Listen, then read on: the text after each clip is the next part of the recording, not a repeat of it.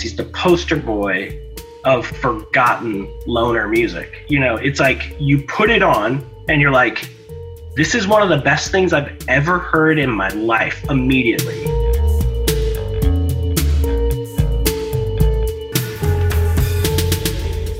Hey, what's up everybody, and welcome to another episode of the Accolades conversation series, in which I talk to some of my favorite artists about who or what they would recommend me checking out. Make sure to subscribe or hit that like button. Holy Sons is a one-man solo band built around American songwriter and drummer Emil Amos. Amos is notable for releasing genre-bending albums according to LA Weekly music reviewer Chris Martins, and for being a prolific songwriter. One account in Spike magazine suggests he has written over 1,000 songs. Amos is a multi-instrumentalist for groups such as Grails, and Lilacs and Champagne. Amos was born of the lo-fi home recording movements of the 80s and the early 90s. I talked to Emil about Jimmy Campbell.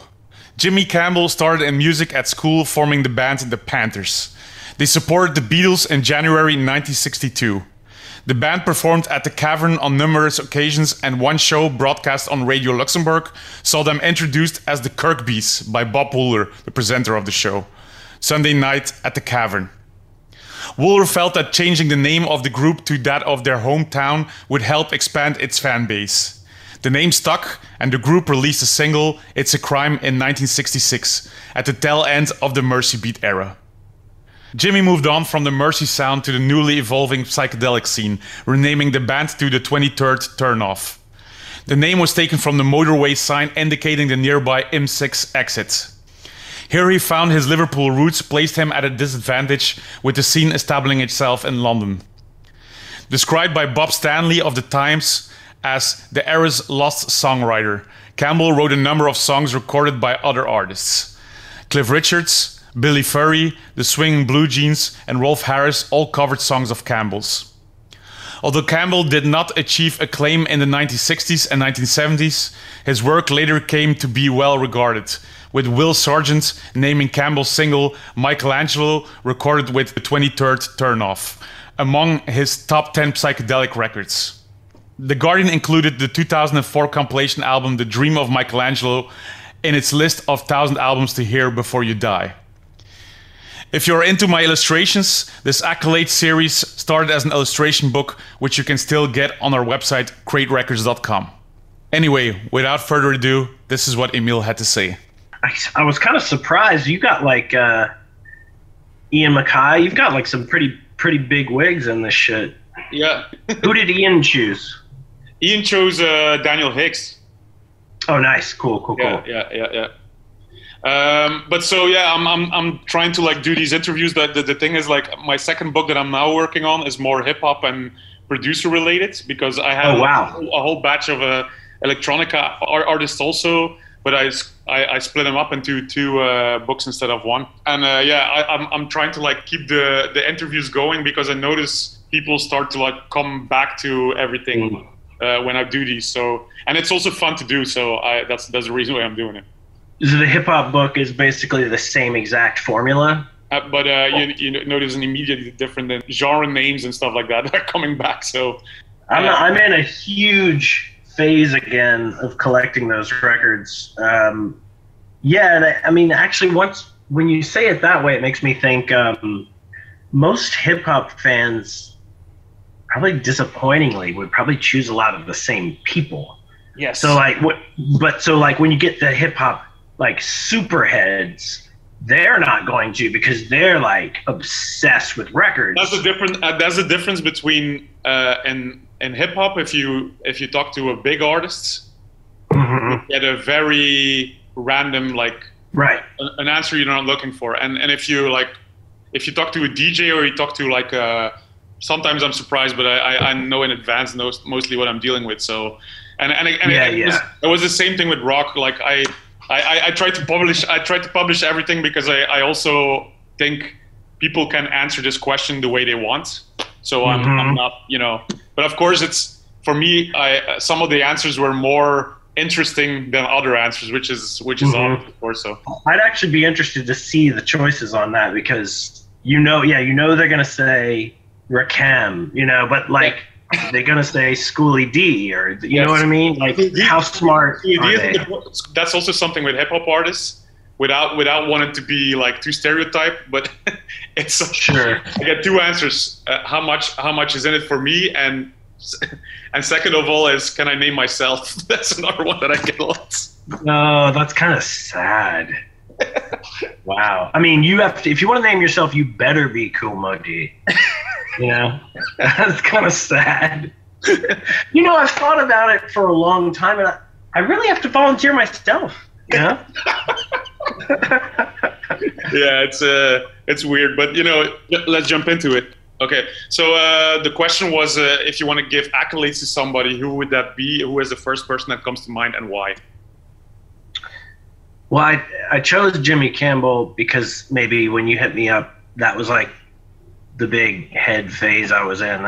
You know, he's kind of one of those people you get all 4 of his records or whatever, and then you're done. You know, so it's like that's all you get, and then you just try to find his like early bands and you obsess, but then there's nothing else after that, and he disappeared kind of somewhat tragically.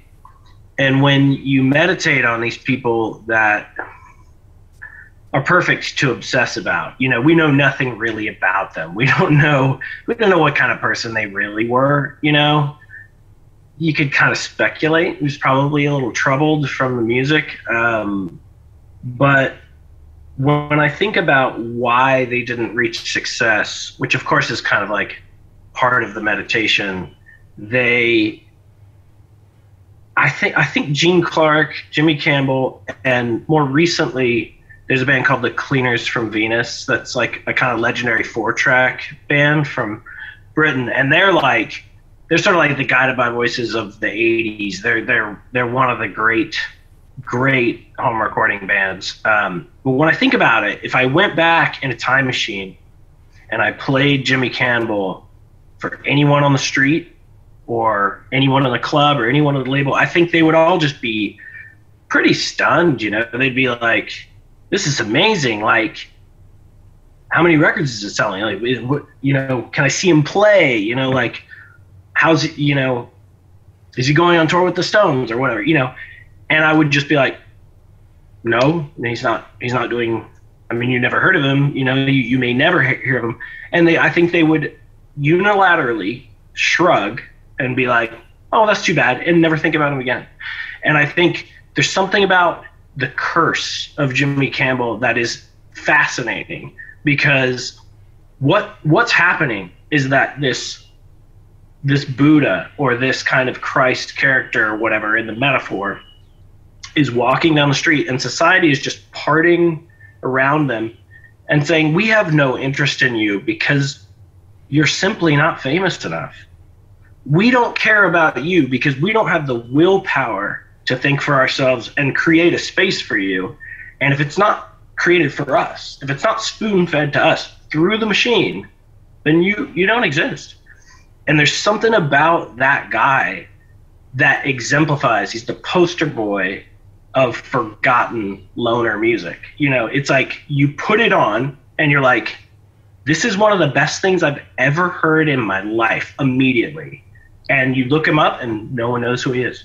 How did you find out about him? In that case, I was just in this Brooklyn record store called Human Head, which is actually a dope store. They're really cool people. And I just was flipping through the old like British folk section, and it was like, it's this bizarre cover where he's like dressed like a clown, which is just seems like so ironic because he's literally just like discarded. And I just put it on and bought it. It was one of those lucky things like Alan Hall, where I was just in a store and put on the record, and that my obsession began. Usually with things like that, you're going to hear the song cherry picked in like a film or something, but it was like 2 weeks later or something after I heard his song, like in my room, I like looked at my phone and like Steve Shelley from Sonic Youth had said Matt Sweeney gave him this song, check it out, same song. And then I think I see like, I think Angel Olsen did like a Pitchfork thing. I'm like, oh, somehow, like, we all heard about this guy at the same time, and no one was really like hit by one thing. It just kind of like he reemerged because culture was ready for him. And I'm pretty sure he's gotta be dead, but I don't know. And I'm pretty sure he experienced nothing good from all the stuff he made. He was 100% forgotten within his lifetime. And I mean, that's the funny thing is, like, I know what that feels like, to walk down the street and be at your the high point of your artistic inner, sort of accomplishments in an internal way, and have the world just like not even see you there. Mm-hmm. It's really a sad feeling. And yet at the same time, if you want to take a step back and just be a little bit more Eastern about it, it's like, that's the capitalist poison that you're trying to drink. And like, that doesn't mean that you weren't great. That doesn't mean that Jimmy Campbell wasn't one of the greatest songwriters in the world at his time. It just means that he didn't have a lot of money, that he didn't have lines of girls around the block like the Beatles, whatever. It's like, that's the challenge with dissecting Jimmy Campbell, is that it forces you to question your own values and why you listen to music. And that is a beautiful thing.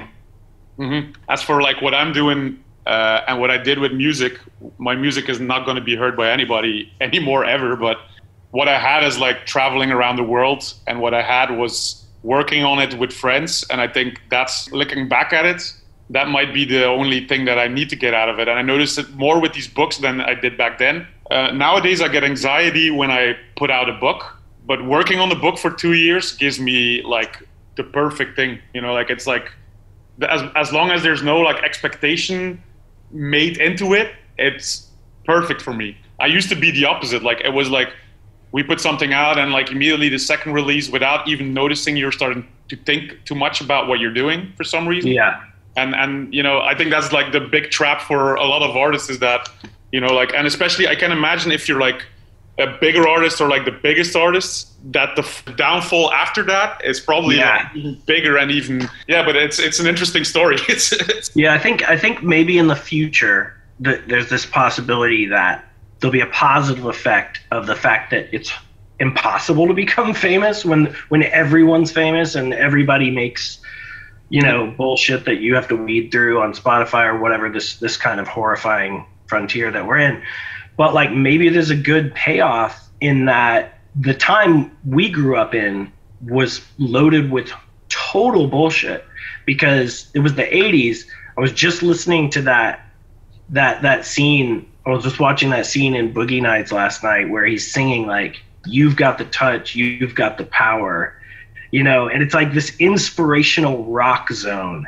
That's what we grew up in, like inspirational horse shit that you have to buy, and it was Karate Kid, Never Ending Story, like fucking Back to the Future. The idea is that you alone, you special little boy, are gonna save the universe. It was like a horrible message because it's so fucking fake.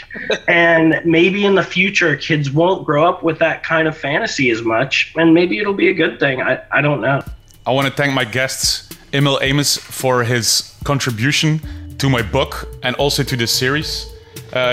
You can still buy my book on craterecords.be.